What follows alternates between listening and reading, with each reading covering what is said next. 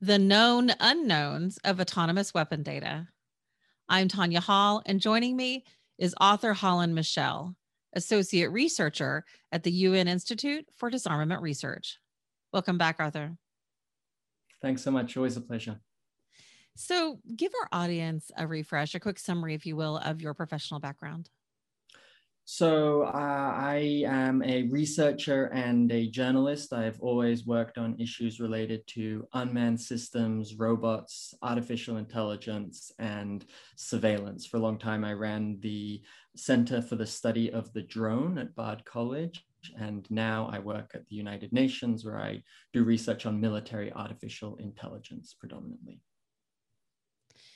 You recently wrote a report on behalf of the Institute titled Known Unknowns, Data Issues and Military Autonomous Systems.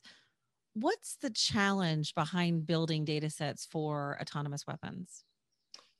So really what it comes down to is that when you build an autonomous system, you are building it on the basis of a limited slice of data. Now, the data set may be a very, very large data set, but it is never going to be as big and as infinite and as variable as the real world that you deploy that autonomous system into.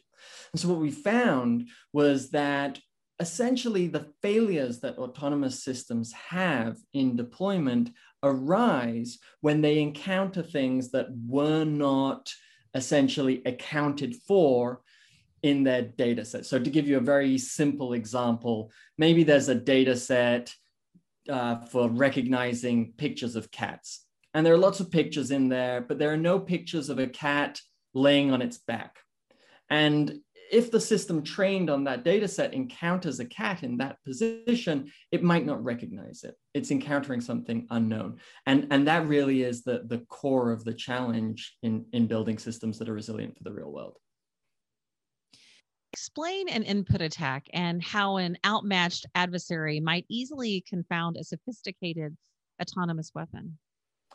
Now, because autonomous systems are, one, not good at handling the unknown, and two, very brittle and essentially quite literal in how they address inputs and problems that are presented to them, there's a lot of research that has shown that if you just change the input for an autonomous system, even by a little bit, it might produce an output that is either wildly unpredictable or in many cases, wildly undesirable. One of the classic examples is, putting small stickers on a stop sign, which fools a self-driving car into thinking that it can just speed ahead. And the issue here is that there is essentially no limit to the types of input attacks that can be presented to an autonomous weapon, thus leading it to fail potentially in dangerous ways. If a data issue causes an autonomous weapon to inflict unintended harm, is there any legal basis for holding those who employ the weapon accountable? So this was one of the core challenges that we actually came across in the report, is that essentially, if an autonomous system fails because of an unknown issue, something that you couldn't have known was going to happen, then you can't necessarily be held accountable for that harm. I mean, you didn't know, right?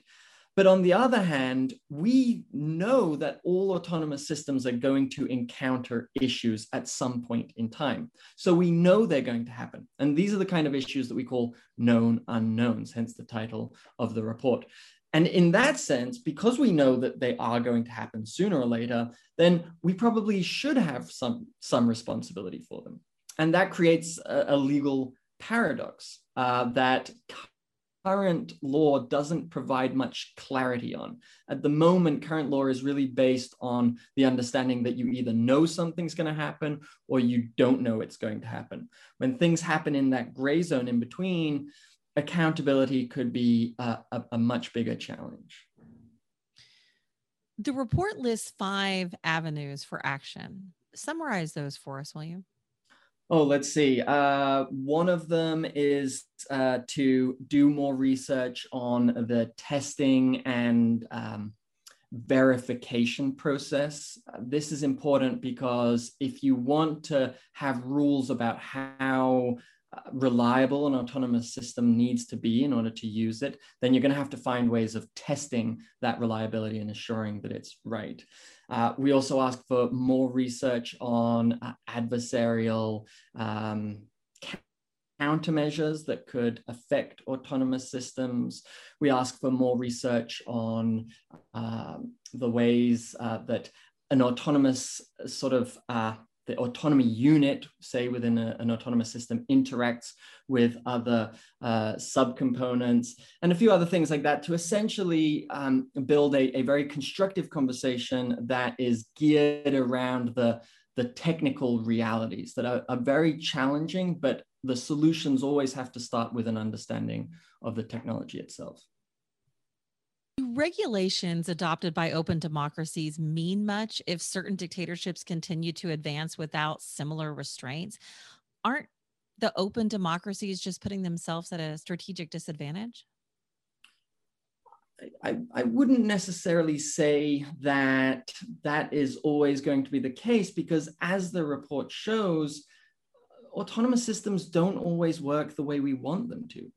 We actually still are not certain necessarily that autonomous systems will yield the strategic advantages that so many people have sort of promised or so many people are expecting. And in fact, regardless of the type of country that is going to use these systems, they're obviously only going to use them if they work well and if they work predictably and if they don't cause harms that they do not want to cause. And so in that regard, I think one of the things that this report shows is that the adoption of these technologies, at least by large militaries that have strict rules, it is probably a little further away than we might expect. What we will potentially see much sooner is the adoption of these technologies by rogue actors, say non-state groups or terrorists who have no need to follow any types of rules and who have no desire to hold themselves accountable for unintended harms. And that's going to be a real concern, I think, in the years ahead. Where can we find a copy of your report? So the report is available on the UN website. It's free for download. And there is also a very short executive summary that gives you the key takeaways if you are a little short for time and just want the spoiler alert. Spoiler. Author Holland Michel, Associate Researcher at the UN Institute for Disarmament Research. Thanks again for joining us and good job on the report. If somebody wants to follow you personally, Arthur, what's the best way they can do that? If they want to hear my grumpy rumblings about technology, they should probably follow me on Twitter. I am Write Arthur, WRITEARTHUR. Thanks again for joining us. Always a pleasure. And find and subscribe to more of my interviews right here on ZDNet, YouTube, iTunes, Spotify, Stitcher, or at tanyahall.net. Thanks for watching.